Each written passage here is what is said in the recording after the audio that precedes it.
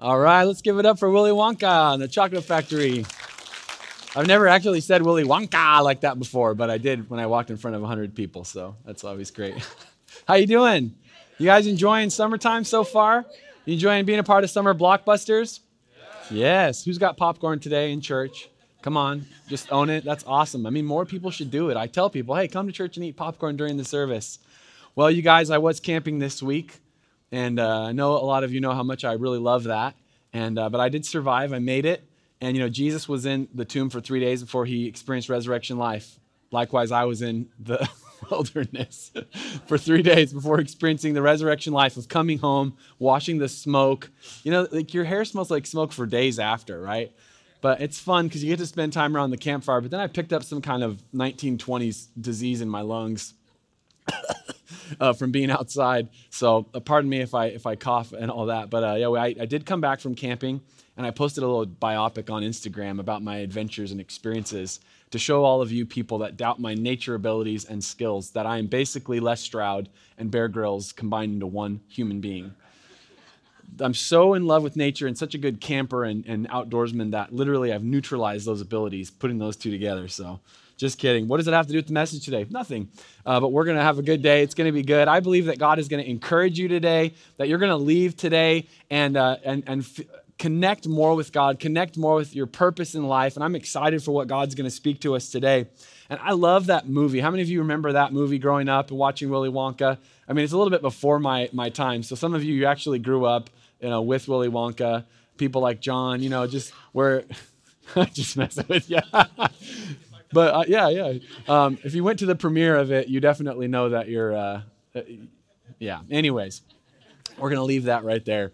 Just having fun with my friend here. But I love that movie because it connects so much with this idea of imagination and this world that you're going into of like, how could it be? And I love that scene when they go into the chocolate factory and all these amazing candies. And how many of you were like, oh man, if I could go there, that would be amazing. Except for you keto people making up that fake diet. And you're like, no, all we ever eat is butter and steak. But the rest of us would go into Willy Wonka's chocolate factory and just be like, I'm like Augustus, right? Mr. Wonka's going to be sorry, get in there and just go crazy in there. And I love that. But what I wanted to talk about today is the fact that as great as the movie is and the incredible experience they get to have, that God has such an incredible life, an incredible golden ticket destiny in store for every one of us that goes completely beyond what we could ask, what we could think, what we could imagine.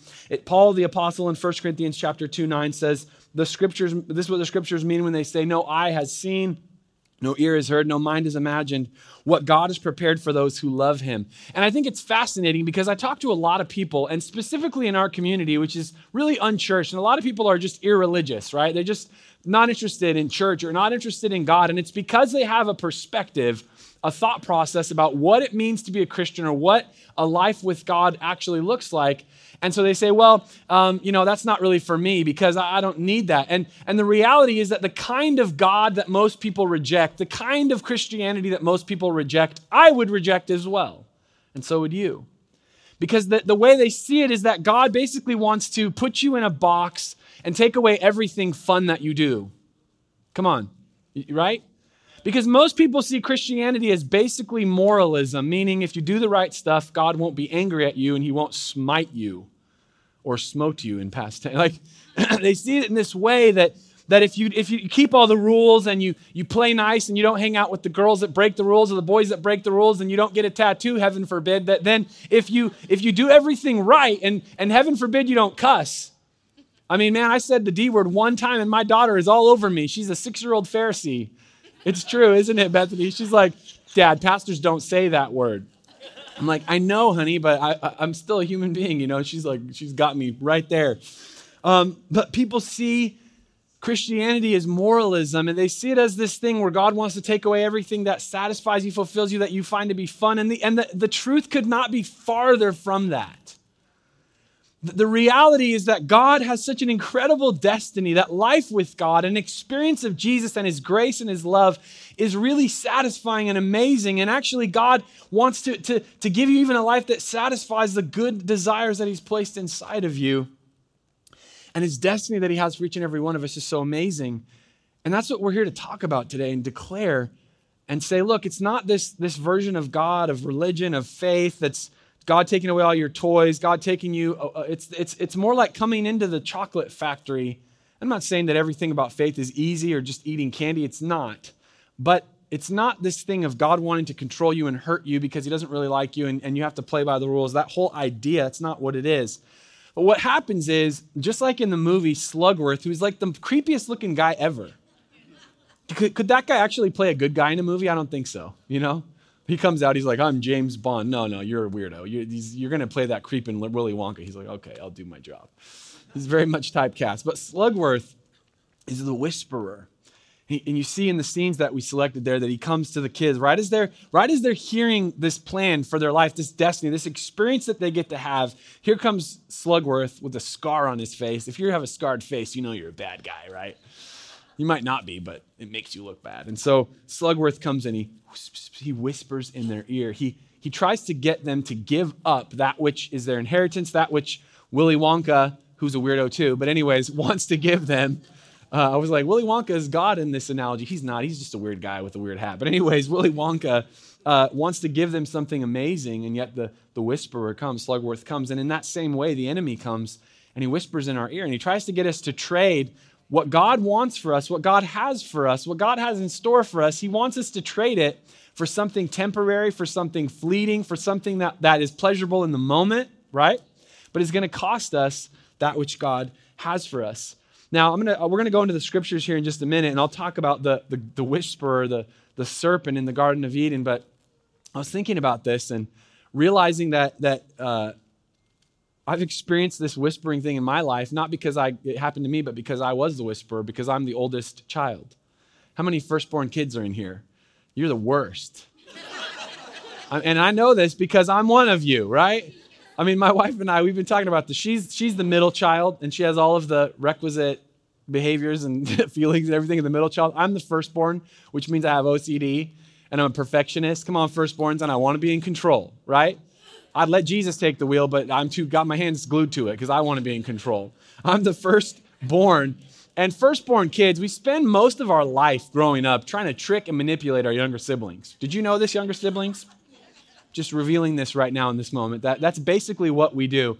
So I remember I would present to my sister Natalie, she always had a lot of money in her bank account. We're like 10, she's 8, I'm 10, she's 8 or 7 years old. And she has like $100 in her bank account, which when you're 8 is like $1 million now in today's money. Come on, right? And so my sister has like $100 in her bank account because people trusted her to watch their kids and not me. So anyways, I don't know what the deal is there. She had all these odd jobs. She's always making money, and she was a saver, and I'm a spender, right? Lucky for me, in my marriage, my wife is a saver, and I'm the other thing. And so we balance each other out. But she saves money, I spend it. And so my sister Natalie, I would always present business opportunities to her. Any younger siblings starting to get a little triggered right now? I hate them. They're the worst. So I grew up in the golden age of console gaming, right? So I remember being a little kid playing Nintendo, Atari, right? My dad, he could rack lives on level 3 in Mario. You know what I'm saying? Anybody know that? You dance the turtle, bing, ba-ding, ba-ding, ba-ding, right? Some of you people are like, why are we here today? What is happening? You needed to learn that. You can do it on level 3.1 in Mario, original Mario on Nintendo. You can get infinite lives. Yeah. So anyways, my dad would do that. He'd get me infinite lives. I'd play Mario. Then we had Sega Genesis. Anybody know Sega Genesis? And then I had gone down the Sega pathway. So some people were like the PlayStation people, but I was Sega and Nintendo. So we had Super Nintendo, N64, Sega Genesis, Sega Dreamcast, and there was Nintendo GameCube, Nintendo Wii. This is why I don't have a college education. I'm just kidding. But the golden age of console gaming. And so I always wanted to get the next thing, right? And then Xbox came out, and that was like Halo. Was amazing. I was always trying to get the next console. The problem was, again, I didn't have any money because I'm a spender, but my sister, Natalie, she's a saver, so she always had lots of cash on hand. So I would present these business opportunities to her, and I'd say, Natalie, listen, there's a new console coming out, and it's really cool. She's like, I don't play games, Jake. I don't need that. I'm like, well, no, listen. She was really into soccer at the time. I'm like, there's a new soccer game coming out. It's super realistic. You could play as any country in the world, Brazil, Mexico, USA. Nobody would play with them because they're horrible. But, any team. And I'd talk it up. Finally, she'd be, like, we'll play every day together. Oh, yeah, wake up in the morning. I'll rub your feet. I'll make you some Captain Crunch cereal with some extra sugar on top. We'll go downstairs, play, a little bit of FIFA and all this kind of thing. So I'd get her all like, oh, yeah, like thinking she wanted to play FIFA on this console. And then she would invest with me. And then I'd be like, get out of here. I'm playing my games, right? Because I was tricking her out of what was rightfully hers. And I'm the whisperer. But sometimes the younger ones figure it out, right? So being the horrible older child, firstborn, right? Sometimes we actually get it played over on us. My wife told me a story. She's not the kind of second-born or middle child that you want to have in your family for her older sister because Bethany's too smart.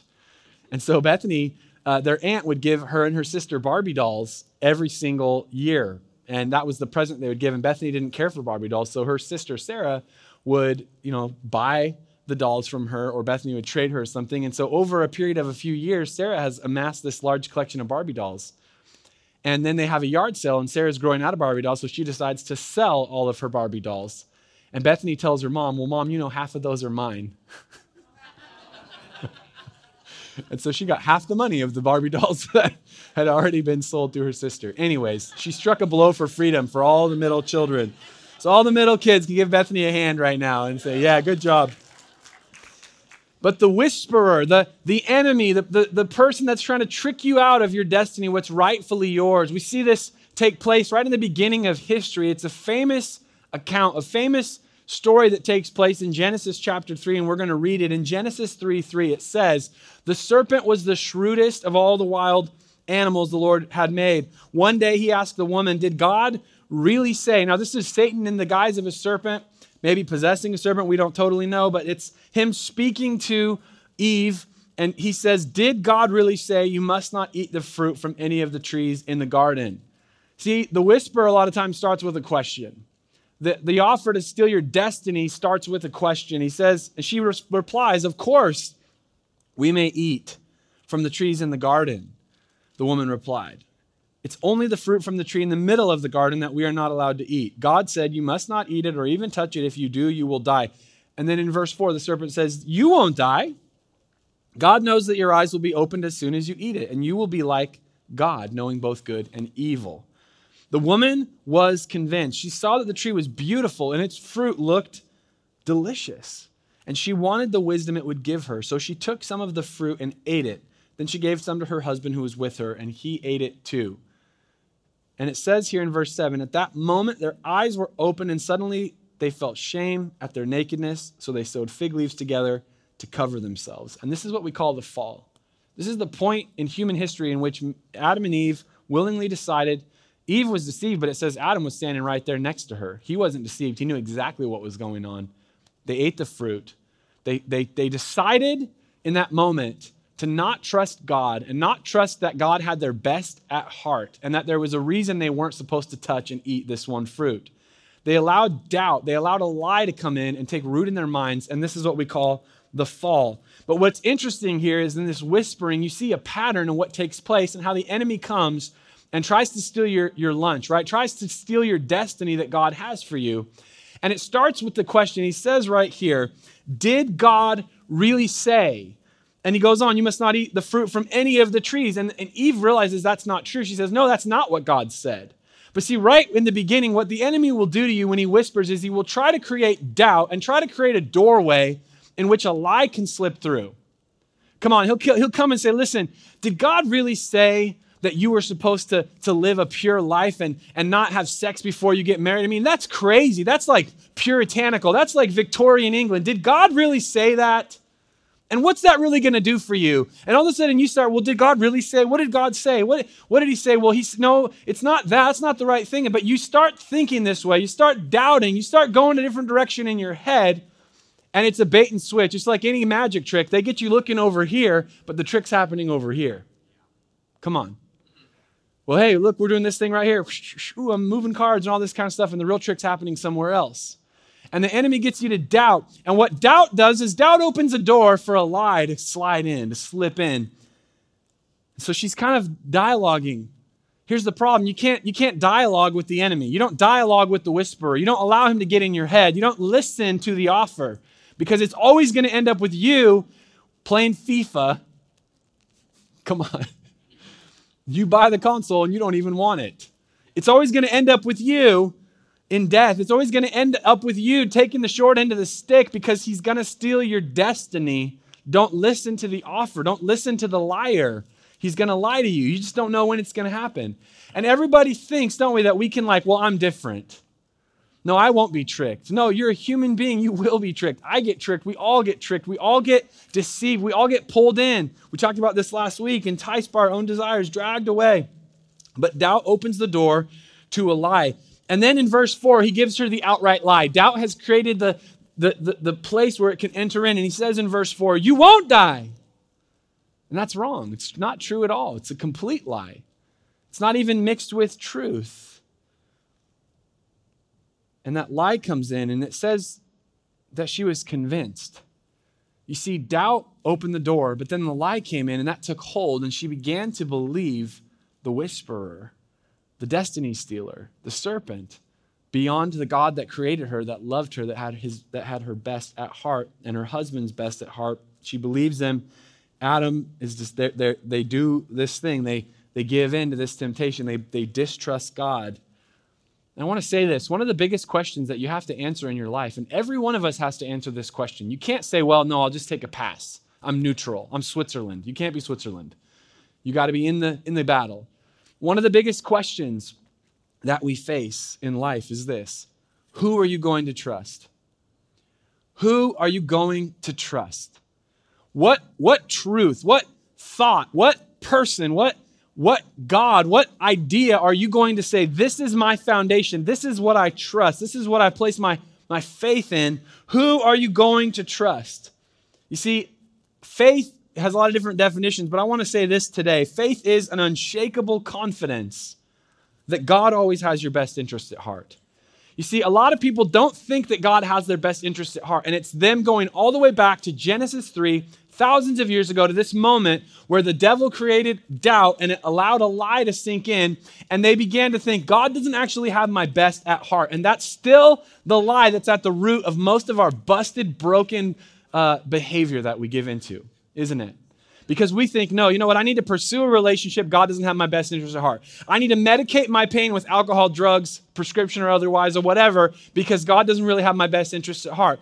I need to satisfy myself because God isn't going to do it. God isn't enough, and he doesn't have a good plan for me. He doesn't have my best interest at heart. He wants to keep me, just be this kind of religious goody two-shoes person. God wants to put me in a box. That's a lie. And it started way back thousands of years ago. Faith is this unshakable confidence that God has your best interest at heart. When I talk to my children, sometimes I'm like, no. How many of you ever actually heard that word from your parents? Some people today are like, you can't tell your children no. You're gonna wound their inner spirit. Yes, I am. If wounding the inner spirit would get them to go to bed, I'm just playing. I'm playing. We're gonna cut that from the tape. No, I'm kidding. I say no to them. I say, no, Jack, you can't pull Penny's hair out. No, Penny, you can't paint our house purple.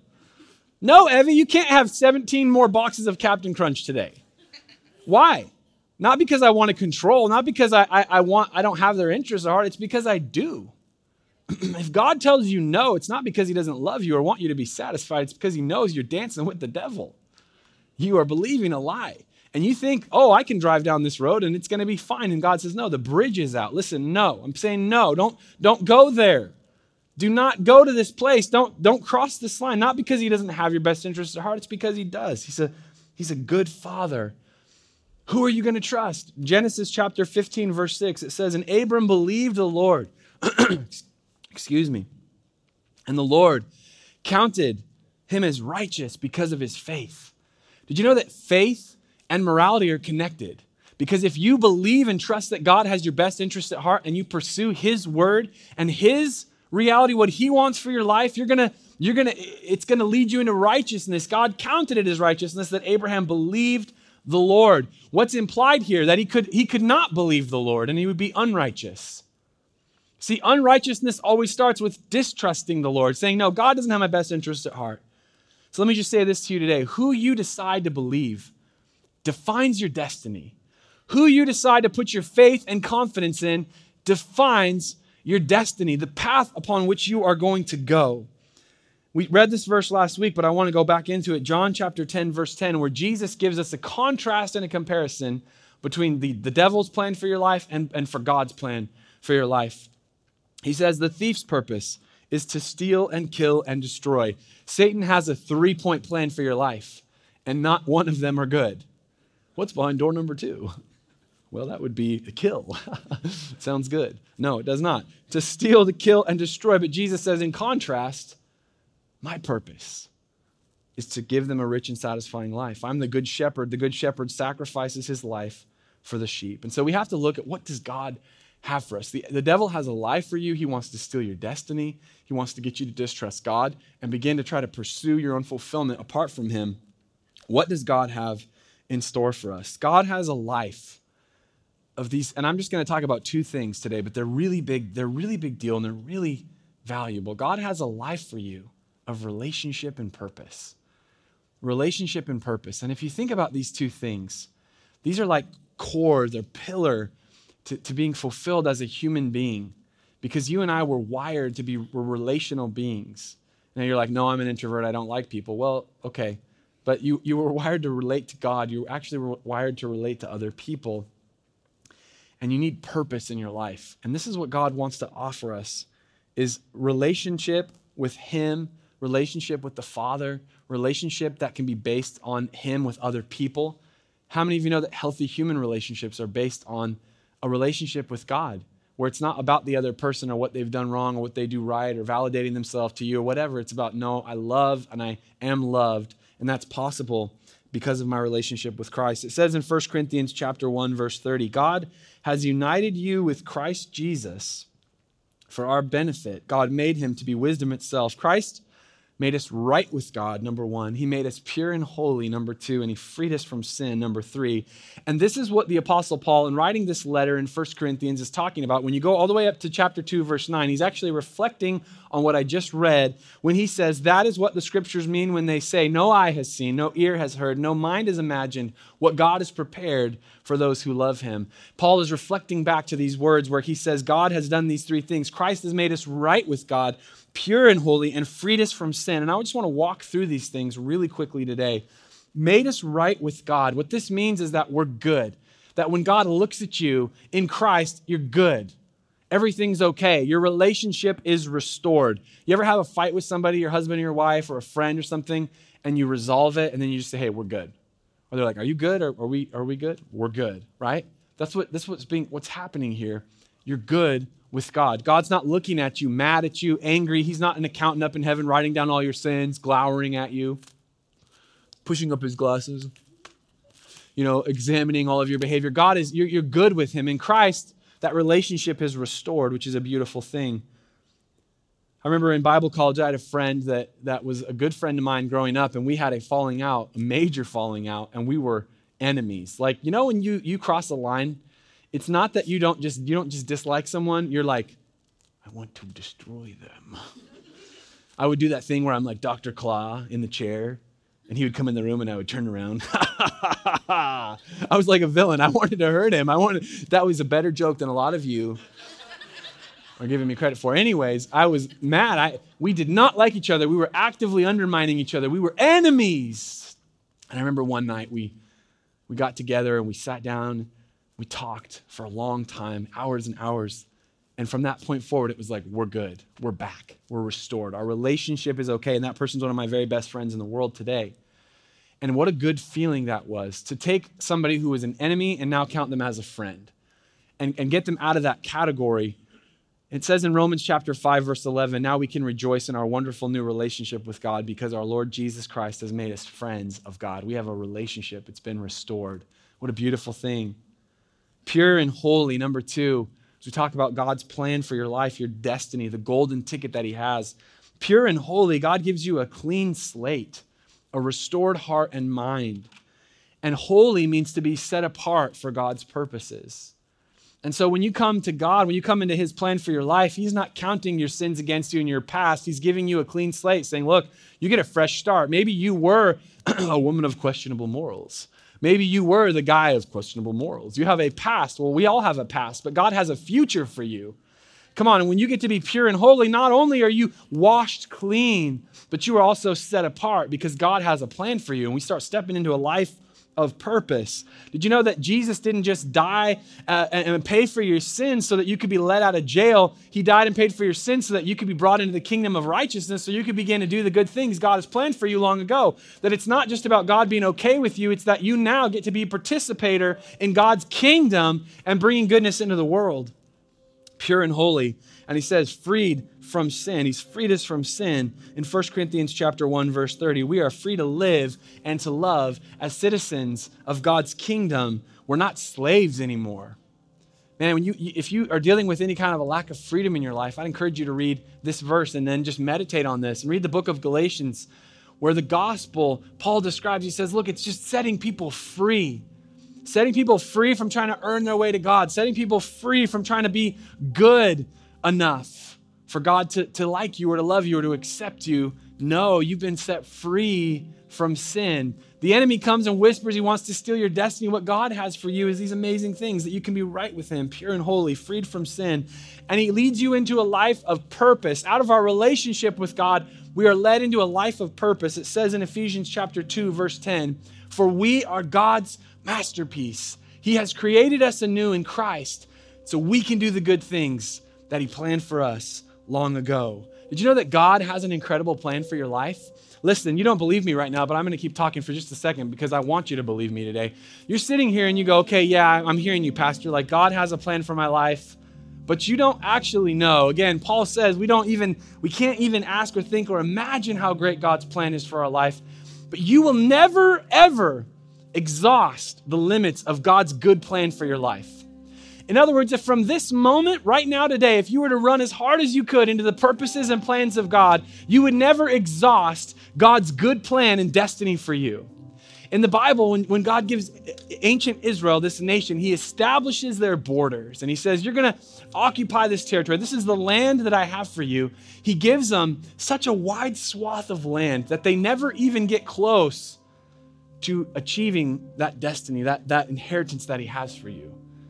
See, a lot of us are sitting here thinking that our life could be better because we can see step 1, 2, 3. We can see right ahead of us, well, if God could give me a little bit more money, or God could help my marriage be a little bit better, or God could help my kids and I get along a little better, whatever God could do. And we see one thing, but God sees this entire future laid out before him. And we're never, ever going to even get a full picture of how amazing that is. Like if you were to run as fast and hard into the future of God's plan for you, all you would discover is that there was always more. Any C.S. Lewis fans in here? Anybody read the last book in the Chronicles of Narnia? When they kind of go to this place and they all pass on into the next life. And C.S. Lewis describes it, that they see this land. It's beautiful and it's good. But as they continue to go deeper in, it gets bigger and vast, more vast. It gets brighter and the colors are more vivid and the fruit is sweeter. And then they go further and there it is again. And it's another iteration, but it's bigger and better and greater than the last. And it's a picture of what eternal life is like. That you will never get to the end of the goodness of God. You see, in the movie, Charlie thinks, wow, I've had this experience and this is amazing and all that. But the plan that was in store for him was beyond what he could ask, think, or imagine. See, he had a golden ticket and they sing the song, I've got a golden ticket. That's what it's like when you give your life to Jesus. You get a golden ticket, but you don't understand what God has in store for you. Yeah. Come on, you're like, man, I get to go to the chocolate factory. This is awesome. I get to be a part of God's family, but God has more for you. God wants to infuse your life with relationship and purpose. God wants to open our hearts and minds, even just to get a taste of all that he has for us. And that's a very different perspective than most people have of what God is like. That when God says no, he's trying to control. No, when God says no, he's trying to protect. When God says don't go there, it's not because he's angry at you. It's because he loves you, because he has something in store for you. And if we'll just change our mind right now and begin to believe in faith that God has my best interest at heart, it changes everything. It changes everything. And I want to encourage you with that today.